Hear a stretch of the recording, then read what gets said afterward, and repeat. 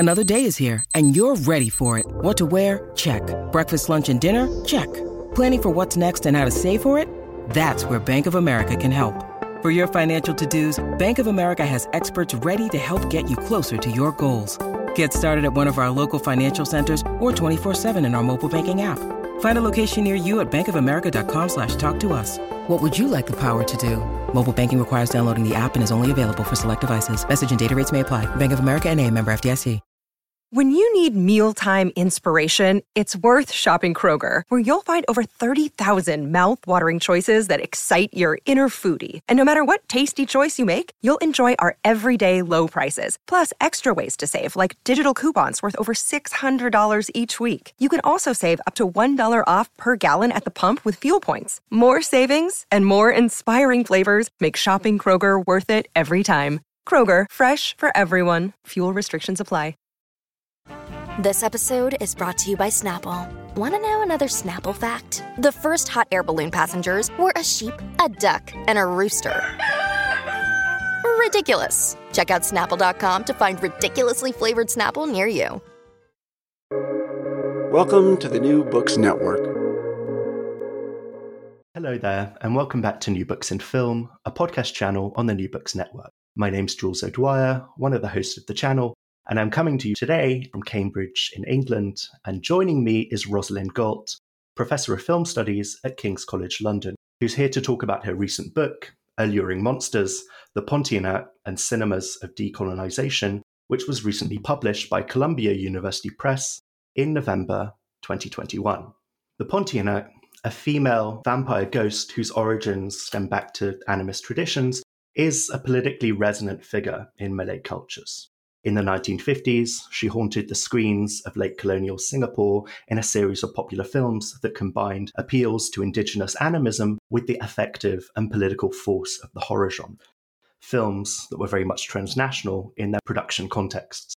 While the Pontianak would be suppressed for decades owing to state censorship, she'd once again wreak havoc in post-colonial Southeast Asian film and society from the early 2000s onward. In her recent book, Alluring Monsters, Rosalind Galt explores the enduring appeal of the Pontianak, framing her as an ambivalent agent of gender subversion, a pre-colonial figure of disturbance within post-colonial cultures, and a haunting presence that sheds light on a range of questions surrounding race, religion, nationalism, and modernity in Malaysia and Singapore. And if such an expansive framework was not already enough, Galt goes on to articulate what she terms a Pontianak theory of cinema, a capacious conceptual framework that invites us to rethink our understanding of anti-colonialist aesthetics and world cinema in the present day. So, hello, Rosalind, and it's great to have you on the show. Hi, Jules. Thank you so much for having me. It's good to be here. So, to get things started, I wonder if you might be able to tell me a little bit about yourself, how you found your way towards the discipline of film studies, and indeed how you got working on Southeast Asian film cultures too. Sure. I mean, my background, my undergraduate degree was in film and television studies and English literature from Glasgow Uni. So I was working with film very much from the start. My PhD is from modern culture and media at Brown University. And I think both of those departments were really film theory oriented departments that were very invested in questions of feminist theory, queer theory, and also in thinking about histories of third cinema and kind of radical and anti-colonial films. So my intellectual background and my academic formation was completely constructed around those kind of questions of politics and aesthetics. So thinking about my kind of long-standing research interests, I've written about a bunch of different things in a way that might seem a little bit arbitrary. But I think what's always connected my work has been this interest in the histories and politics of aesthetics, particularly in relationship to gender, right? So in my book Pretty and in my co-author book with Carl Schoonover, Queer Cinema in the World, they're both books that are really thinking about relationships between kind of aesthetics, gender, sexuality, and how cinema kind of constructs and imagines worlds. So thinking about that as a background for this project. It's not that I was an expert in Southeast Asian cinemas, but these are actually questions that are really relevant, I think, to thinking about post-coloniality and the horror film in Southeast Asia. The way I got to this project, in a way, is very aleatory, like I think many of our research histories are. I have a very good friend who's from Singapore, and I went to visit him there, and they happened to have an exhibition on the golden age of Singapore cinema. And I went to the exhibition. I found an entire room dedicated to horror film, and to particularly these uniquely Malay monsters that included the Pontianak. Okay. And I thought, this is just this is catnip to me. This is a combination of feminism, Gothic, and an area of post-coloniality that's really not very well considered in film studies. And all of those things together just seemed like a really important thing to investigate. Absolutely. And I had no idea, but this idea that there can still be serendipitous encounters with film cultures, I think, is something that's really exciting in the discipline. It doesn't happen very often, right? I mean, No. I was so surprised, and I thought, this is a major studio system that I don't know about. And that probably speaks more to my ignorance than to anything else, but it certainly hadn't been mentioned in my own film education. So that immediately struck me as something that I wanted to know more about. And that de-centering approach is something that I'm sure we'll go on to think about in more detail when you elucidate your theory of the Pontianak and what global cinema cultures can learn from that more generally. But maybe to start with an altogether simpler question, and one that must be on the minds of many listeners. Could you tell us exactly what a Pontianak is in terms of the origin stories of this kind of folkloric figure and the kind of purchase that it has on the cultural imaginary? Absolutely. So in basic terms, the Pontianak is an animist pre-Islamic spirit, or hantu, which is the word for these spirits in Malay, that was associated with birth. So oftentimes the Pontianak is born when a woman dies in childbirth. It can also be when a woman is killed by a man.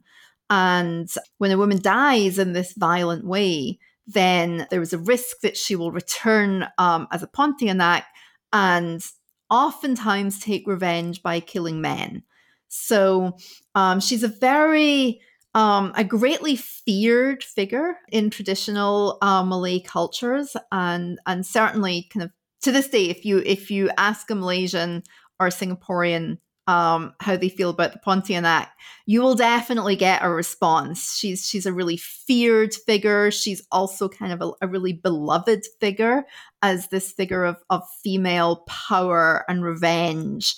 She has long fingernails to scoop out intestines. So she's a kind of fabulous figure of feminine horror. And the reason I, as a film scholar, am interested in her is that in the 1950s, she was the star of a series of extremely popular horror films in the so-called golden age of Malay cinema. So these films themselves, made in the 1950s and 60s, I think are a really resonant cultural memory for a lot of Malay and Singaporean people. They repeat on television. If we think about the way that we might think about Hammer horror or, 1950s horror films in general, they retain a kind of cultural resonance and force. But what I realized when kind of thinking about why the Pontianak films are so popular, what is it that's kind of resonant about them beyond, over and above our interest in the horror genre, I realized that she mediates this whole series of effective relations to this period of decolonization. Relationships to gender and women's roles in society around Islam and the relationship between Islam and animist worldviews, relationships to national and ethnic identities, which are very kind of culturally fraught in both Singapore and Malaysia, ideas about modernity and tradition, and about the centrality of forests and environmental consciousness in Southeast Asia, where a really large sector of the world's rainforests are to be found in the Malay Peninsula. So I think one of the questions I wanted to address in the book is not only why is the Pontianak significant in Southeast Asian film, but why is the Pontianak significant in world cinema? These are questions that are not only of kind of area studies relevance. These are large scale questions, around gender, environmentalism, religion, race. Like, these are big scale questions that we're asking more broadly about world cinema.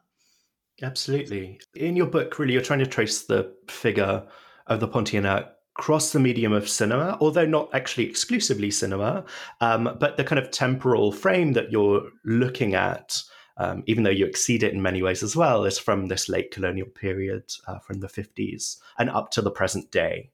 I think in your filmography, I was having a look, and you go up to kind of recent work from 2018. And I was wondering if you could introduce us to your way of thinking about the Pontianak as both a marker of continuity, as you said, this kind of the circulation of this myth and its kind of transmission across generations, but also as a kind of a marker or an index of change. I wonder if you could talk about the kind of shifting political and allegorical investment that the filmmakers that you're working with have kind of placed in this figure across time. Yeah, definitely. And I mean, I think one kind of way to introduce that is this idea of spirits and ghosts as obviously problematizing time, that ghosts bring one time together with another time. And one of my kind of starting points for that, and I think one that's really relevant to thinking about the temporality of the films, is we have this idea that the Pontianak is a female vampire, and there would be a way of placing her as kind of an Asian version of a European idea of the vampire.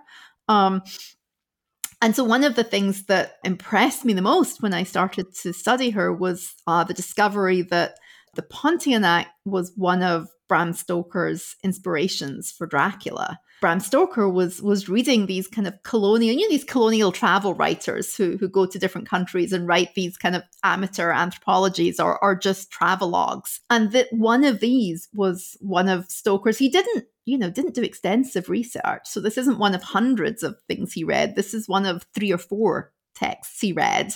And so the Pontianak really was an inspiration for the most famous European vampires. So there's a way in which colonialism extracts indigenous spirits in order to produce what we think of as the horror genre, right? I mean, you can say the same about the zombie. You can say the same about the genie, right? So in terms of thinking in film studies, there was a sort of impetus to decolonize the horror genre in thinking about the histories of the Pontianak. So then to go back to your question about the various historicities, the original studio films were made between 1957 and 1965, which marks the exact period of decolonization in the region. So Malaysia gained independence from the UK in 1957, the year that the first Pontianak film came out.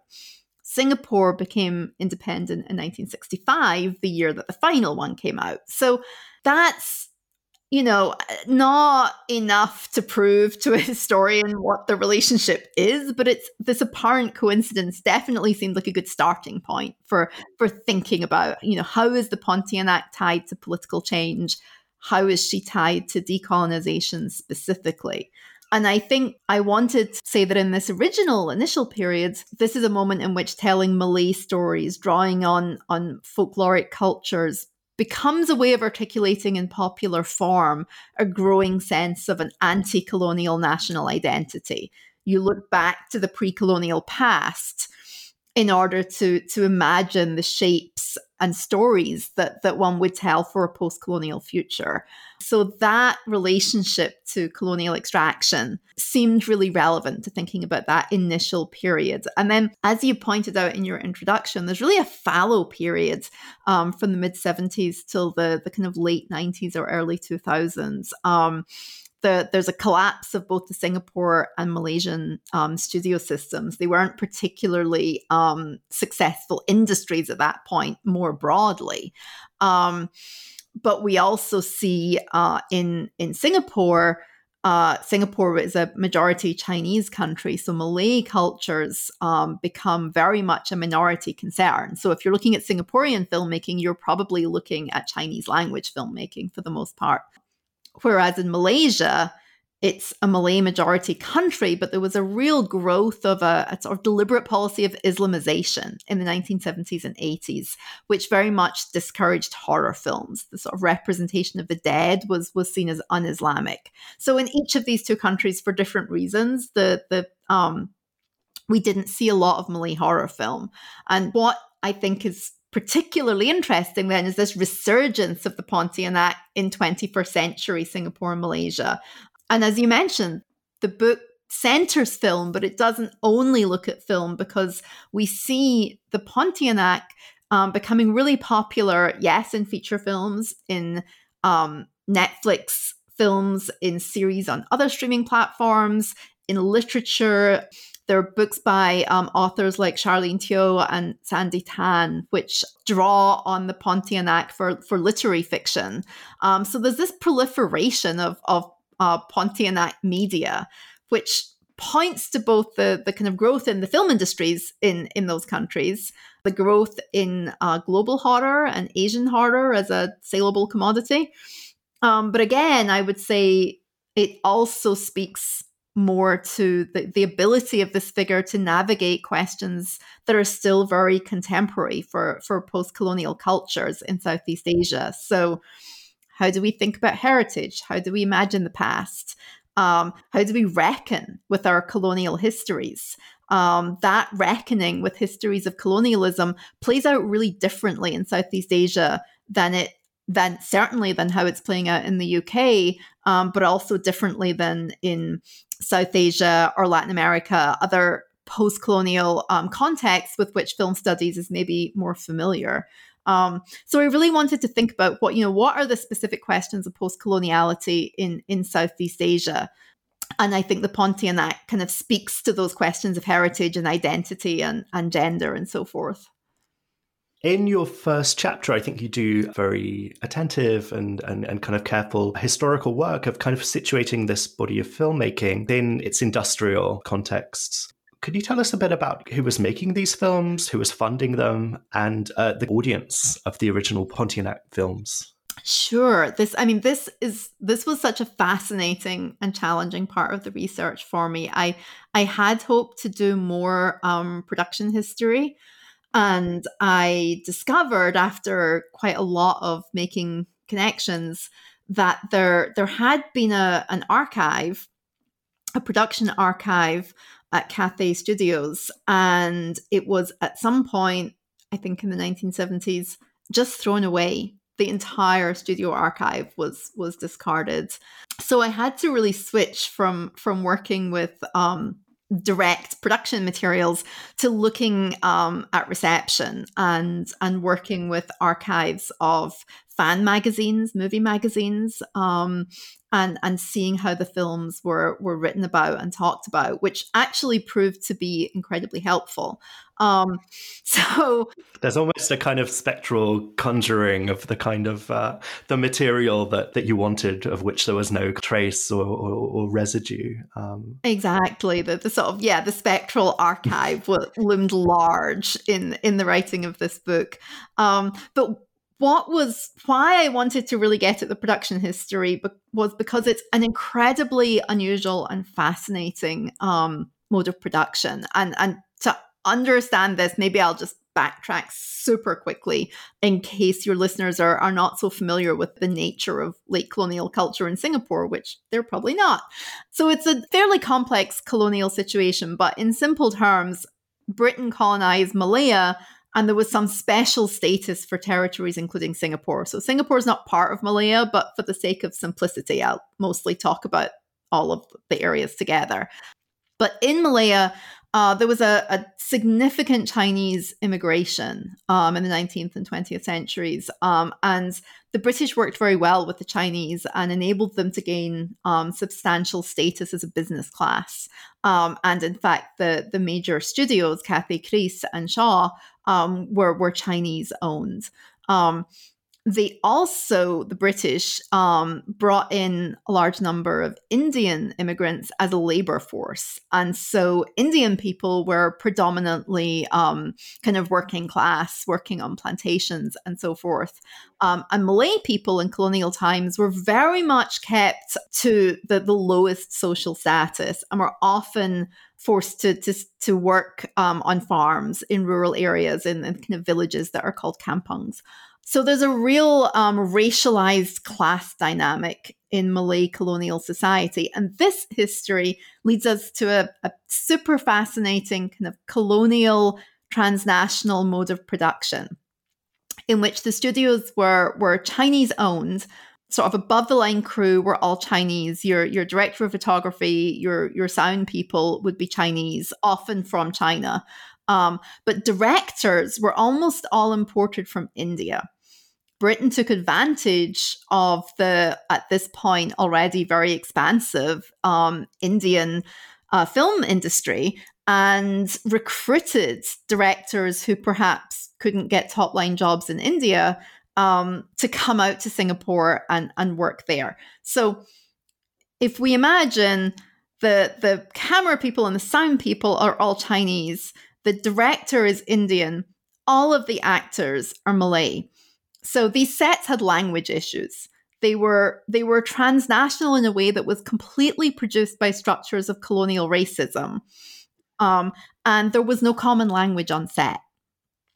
So this is a very, very unusual mode of production. And one of the things that was, I think, new and important about the Pontianak films is that for the first time, they were written by a Malay screenwriter. So they actually were about a Malay cultural figure telling a Malay story rather than an Indian script that was just translated into the Malay language.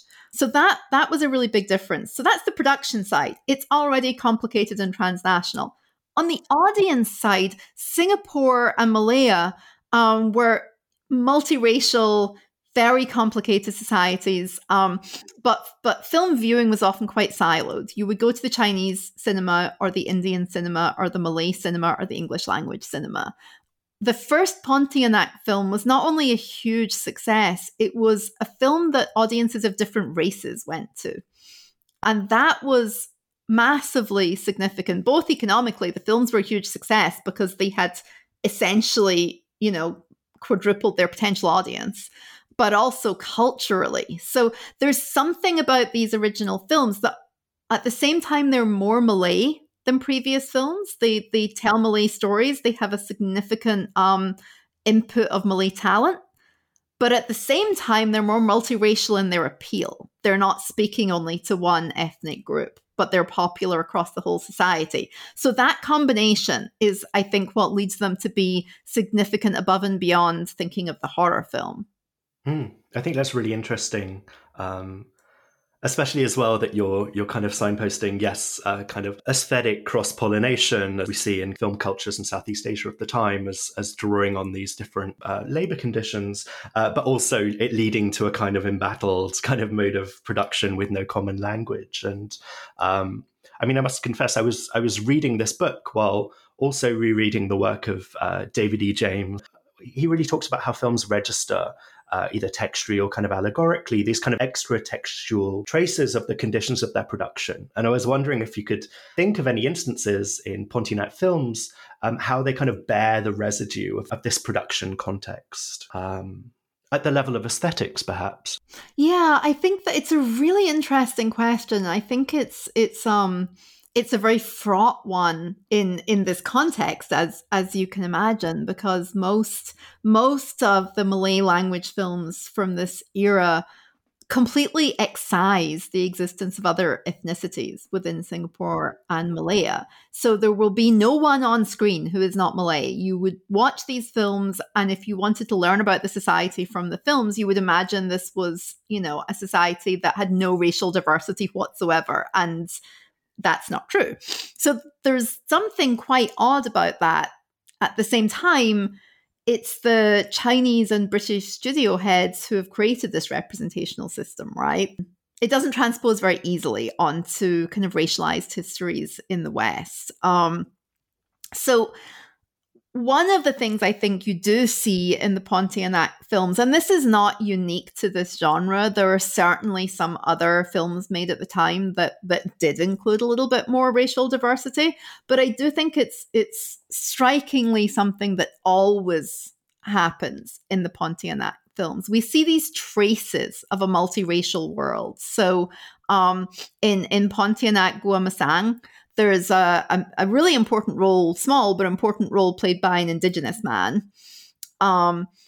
In a couple of films, including one called Gergasi, there's a Chinese ghost hunter who is a fascinating figure, because certainly to look at, this is a very racially stereotypical visioning of the Chinese ghost hunter. And it would be extremely easy to look at it today and find it to be horrifically racist.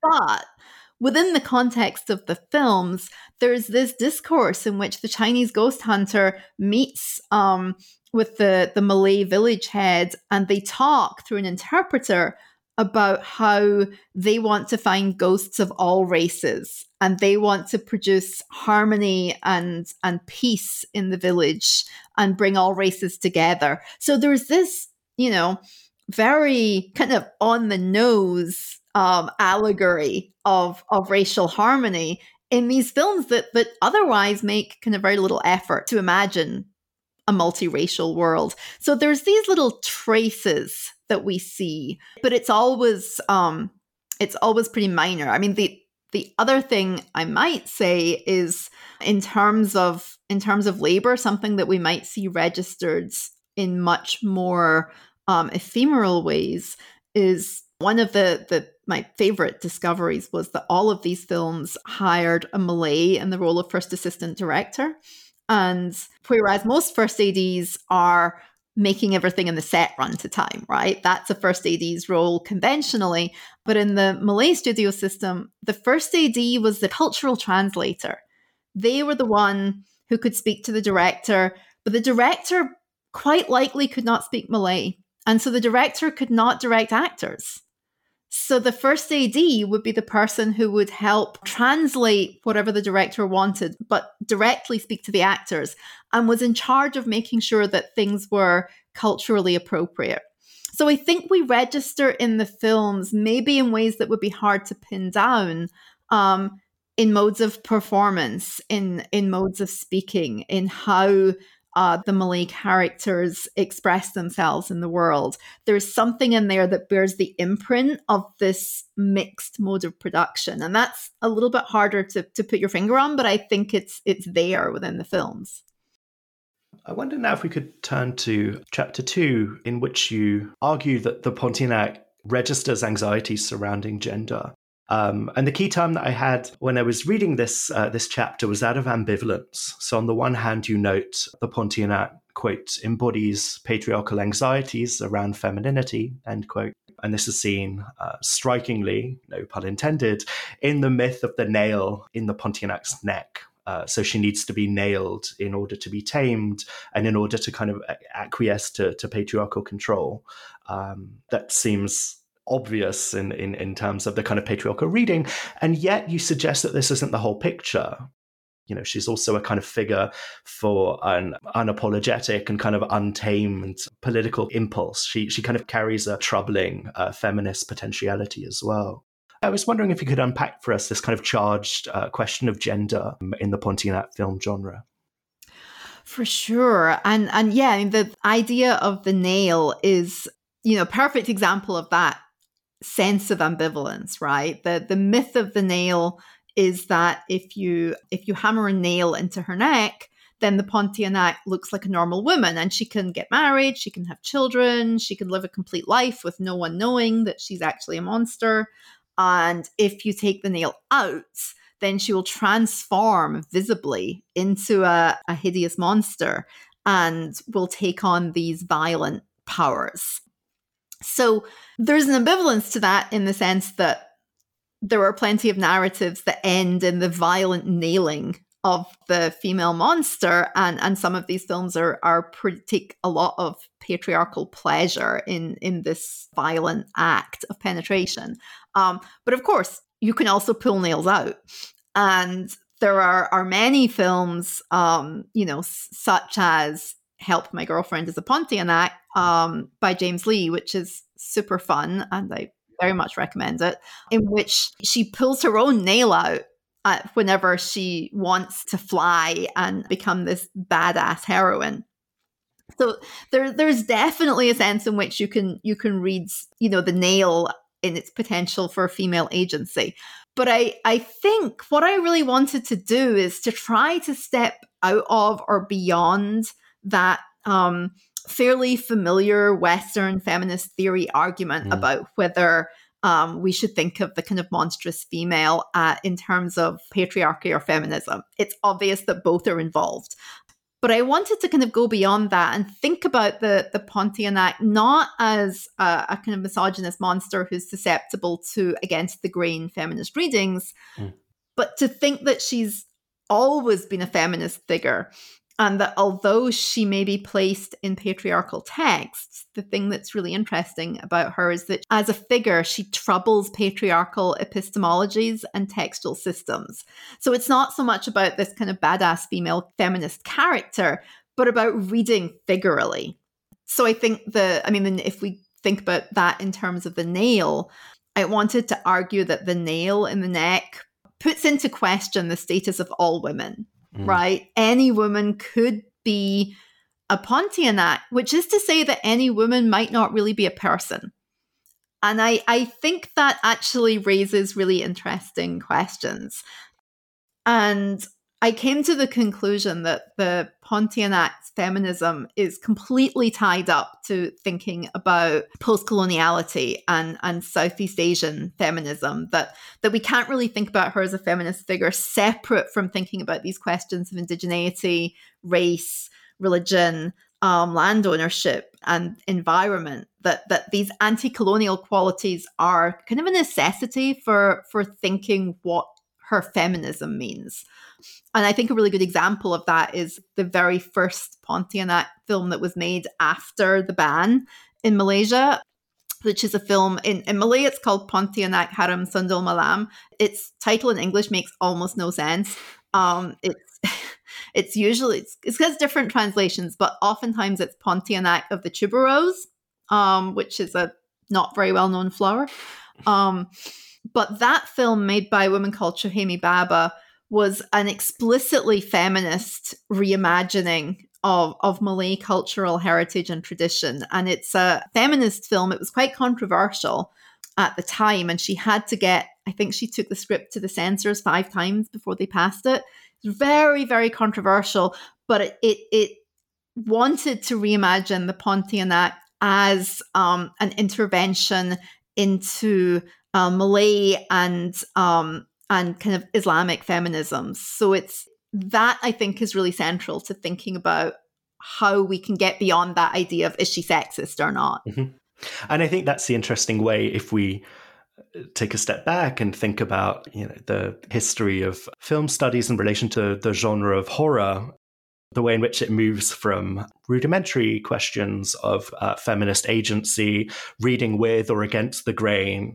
The argument kind of starts in that kind of territory while kind of moving actually to a very kind of nuanced and intersectional understanding of how the feminist valence of the Pontianak and her political resistance is itself kind of reliant on a claim to a Malay identity at a time in which those local identities were under particular pressure. And I guess I'm interested in moving to the next chapter where you write at greater length about the pre-Islamic origins of the myth of the Pontianak.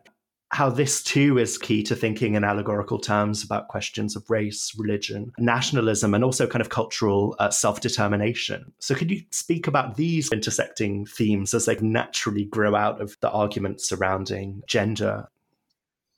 For sure. It was interesting in working on this because it might seem like whereas the kind of questions of gender are self-evidently at play in thinking about this kind of female vampire ghost. Of course, she's a feminist figure or a figure that asks us to think about gender. By contrast, it might seem like the kind of racial and ethnic qualities of the Pontianak are pretty simple and straightforward because she's such a traditional Malay figure. And so at first glance, you might think, well, there's nothing being disturbed there. But actually, I think she's also extremely disturbing to dominant modes of kind of race, ethnicity, and national identity and religion. I mean, the first big problem that comes up is that the Pontianak is pre-Islamic. Thus, in contemporary Malaysia, the Malaysian constitution says that to be Malaysian, you have to be three things, and one of those things is a Muslim. So by that definition, the Pontianak is not Malaysian. There's a built-in tension between Islam and spirit belief. And one of the things I wanted to explore in this is that some form of syncretism is necessary to manage this tension.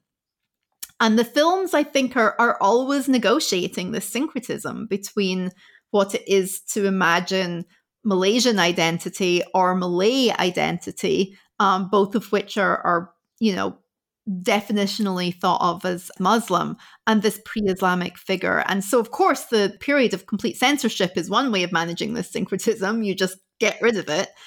On the other end, there are a couple of texts. There's a film called Teenage Pontianak. It's a TV movie that basically has no religion at all. It's about the relationship between folkloric belief and science.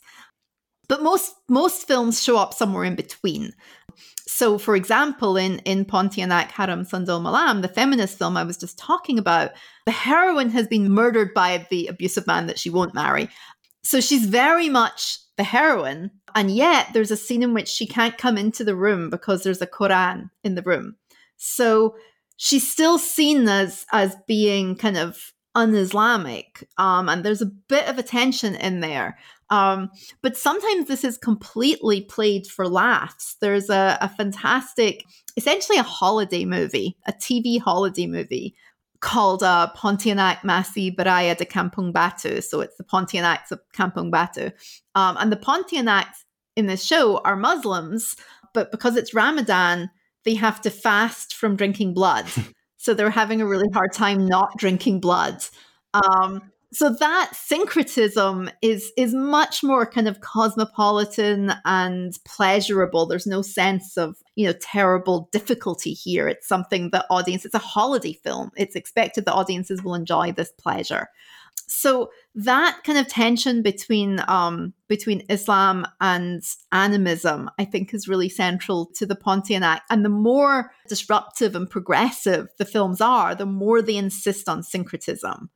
So that sense of a kind of diverse combination of belief systems between older ones, newer ones, animism, Islam, modern science, if all of these things can mix together, that's something that you see in the more progressive films, whereas the more conservative films find it much harder to kind of admit to that combination of belief systems.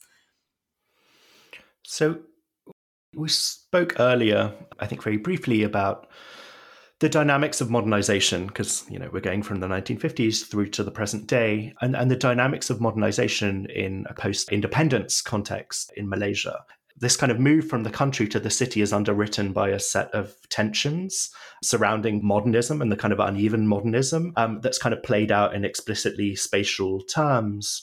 And you spoke earlier about this notion of the kampung, the countryside, and the place, both material and also symbolic, that it occupies in the Pontianak film and in national life more generally. This is very much the topic of chapter 4 of the book. And I was wondering if you could talk about these questions of space and place in a bit more detail. I know that they've been key to your long-standing interest in film studies. Yeah, that I have a chapter 4 really focuses on the kampung, which is essentially the village.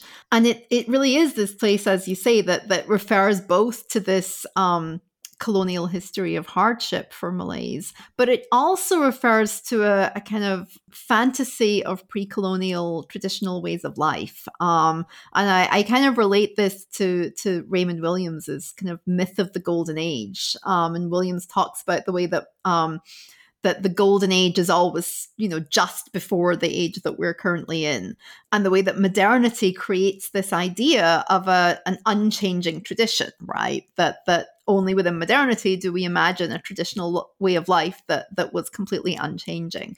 And that's a very powerful fantasy in Malaysia. And it has been a fairly reactionary fantasy, that the idea of the traditional kampung, similarly to some of the kind of Brexit fantasies of the traditional English village in the UK, this is a fantasy that is centered around racial exclusion, traditional gender roles. It's not been particularly progressive. And so one of the things that the Pontianak disrupts is that fantasy of the conservative golden era. The Pontianak is closely connected to the kampung because she lives in the forest, and the forest surrounds the kampung. Singaporeans will often believe that there are no more Pontianaks in Singapore because there are no more kampungs. Singapore is completely modernized. It's all built up. There is no rural space in Singapore, and therefore many people believe that there can be no more Pontianaks. So she's really linked to this rural space. But if we think about a film like Revenge of the Pontianak, which is the new film by Glenn Gui and Gavin Yap, this is a great example of reimagining this kampung fantasy. It begins with a wedding in a village, absolutely beautiful spectacle of traditional Malay costume, all of the kind of visual heritage on screen. It's disrupted by the appearance of a spirit. But it turns out that the supposedly upright and pious citizen, our main male character, who's very handsome and seems like the hero, it turns out that he got this woman pregnant and then murdered her to avoid his responsibilities. And her revenge involves not just killing him, but taking revenge on all of the leaders of the kampung who helped cover up the crime. So it's not just a feminist film, but it's a film that wants us to kind of revisit this kind of fantasy of the village. And I think we see this repeatedly in the Pontianak film, that kind of fantasy of rural life gets also fractured by the Pontianak as a epistemological problem.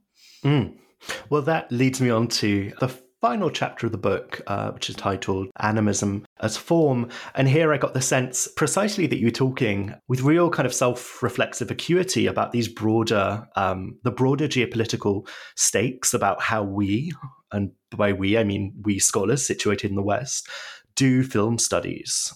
And you find in animism, and you find in the Pontianak too, a way of thinking otherwise. There was one particular passage that jumped out at me. It's when you discussed Burhan Baki's striking argument that when Western continental theorists evoke the ghost, you might think of the Marxian or the Derridian spectre, this is not derided as a kind of naive animism in the way that a similarly kind of playful evocation of the spirit in Southeast Asian context might be. So there's a kind of discrepancy here that speaks to kind of systems of epistemological valuation whose geopolitical biases are actually very glaring. And you do a wonderful job of teasing out some of these tensions. So I think as one of the final questions for today, I was wondering if you could speak in a bit more detail, either in the local context of this chapter or maybe in terms of film studies more generally. You know, what can film studies take from ideas of animism or this idea of the Pontianak theory as you articulate it? That quote, I think, was in many ways a starting point for my thinking on these exact questions. I think it's a really useful one to draw out. And, you know, the way that Burhan talks about the kind of difference between how people in the West and Asia are able to think about ghosts, he really kind of prompted me to try and think about how the Pontianak could enable a theory of cinema. And which is to say, I didn't want to see the book as kind of aimed only at those working in Southeast Asian cinema, but as a continuation of my theoretical interest in, you know, how cinematic form negotiates history. And I think part of what Burhan is saying is that when Derrida talks about ghosts, he's not just talking about, you know, British culture and Hamlet, and he's not just talking about French culture. He gets to just be talking about critical theory per se. And my aspiration was to be able to do the same with the Pontianak. There's no reason that thinking about a Malay ghost should only enable us to speak about Malay cinema. Why can't that be a starting off point for thinking theoretically about cinema in and of itself? So trying to then texture what that might mean. Malay animism sees everything in the world as equally animate, right? So there's a spirit that is found in a person, in an animal, in a tree, in a rock. And that's sort of, there's a long history of how anthropologists have understood and misunderstood animism, which I probably don't have time to go into. But one thing that I think is more immediately striking for a film audience is how similar that is to the way that film theory has seen cinema as animate, right? So if we think of Epstein or Eisenstein, we think of the film screen, everything in the film screen is animate. Animism sees the world as a dynamic field of relations, right? In which life is constantly being remade, rewoven. And I think this idea is quite close to theories of cinema's animacy. So I wanted to take that and think about how Malay animism could offer a method for post-colonial film theory. And I wanted that to be very different from the way that some scholars, kind of following on from Bruno Latour, have used animism as a kind of universalized theory of a kind of anti-modernist way of thinking. That's very much not what I'm doing, for reasons I possibly don't have time to get into, but I do find that it somewhat romanticizes pre-modern thought as some kind of pure and noble truth about the world. And I actually think Malay animism is useful because it's a historical accounting of the world that is predicated on syncretism. I mentioned this before. There's no history of animism in the Malay world that isn't already syncretic, that doesn't include Sanskrit texts, Hinduism, Buddhism, then Islam. So it's not some kind of pure pre-modern truth. It's a historical, philosophical record of cross-cultural encounter. And so when I wanted to think about ways to theorize with animism, it was one way of thinking about it, this kind of political, historical way, is thinking about, what's the value of looking back at the pre-colonial and the pre-Islamic within the post-colonial? Like, why do we want to look back? We can think about pre-modern models of gender equality that might counter colonial and religious oppression. There are modes of syncretism that might be very politically useful, but I also wanted to place that not wholly within these kind of debates around modernism, anti-secularism, all of these kind of critical theory debates. I also wanted to really locate it in film studies and to think about how this vision of an animist world might change how we read cinematic space. So kind of going back to the question of space, right? In an animist view, there's no reason to privilege figure over ground because meaning resides equally in everything within the frame. So that's very different from colonial models of art history, where figure-ground relations are, as we all know, tied up in the colonial gaze, tied up in patriarchal gaze.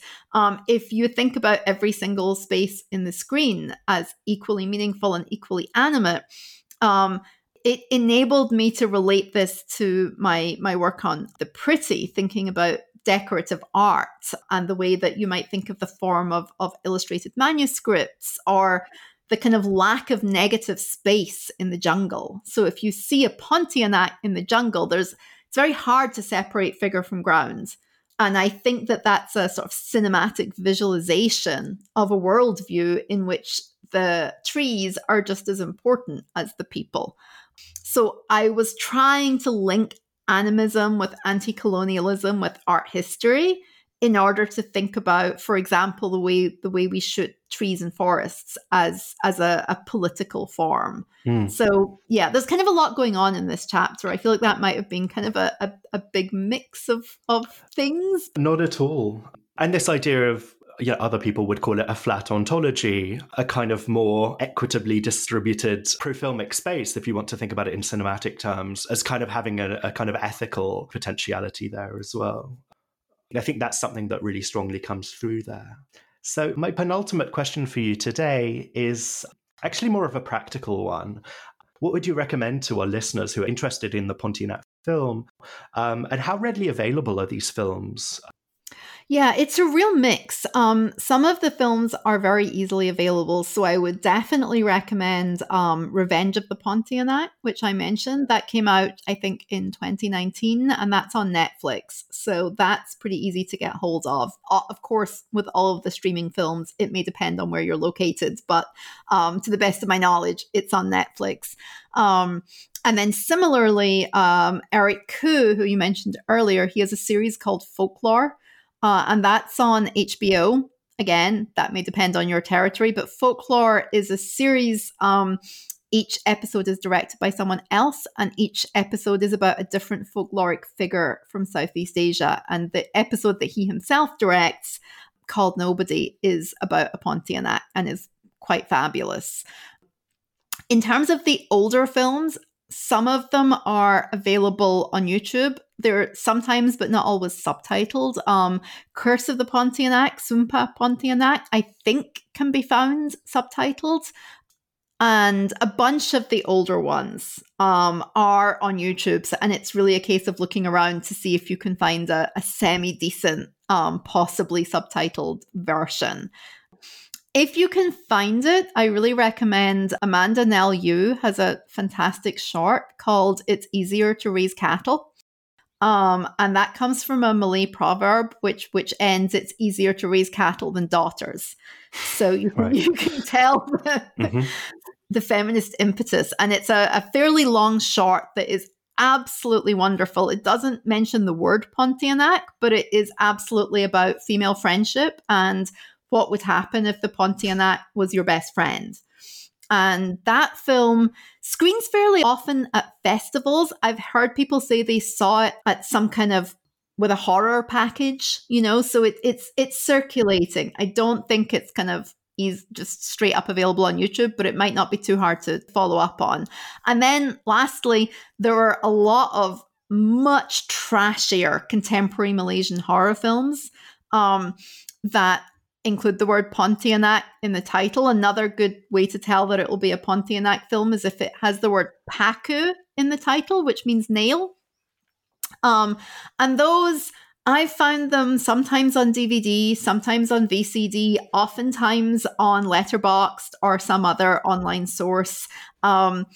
These things come and go. So sometimes you'll find it and sometimes you won't. But I would say those are the kind of categories, the kind of classier ones that are streaming, the old ones on YouTube, and the trashy ones illegally online. Well, Rosalind, I think we've taken up a lot of your time. But finally, I was wondering if you could tell our listeners what you're currently working on at the moment, or what you might be working on in the coming years.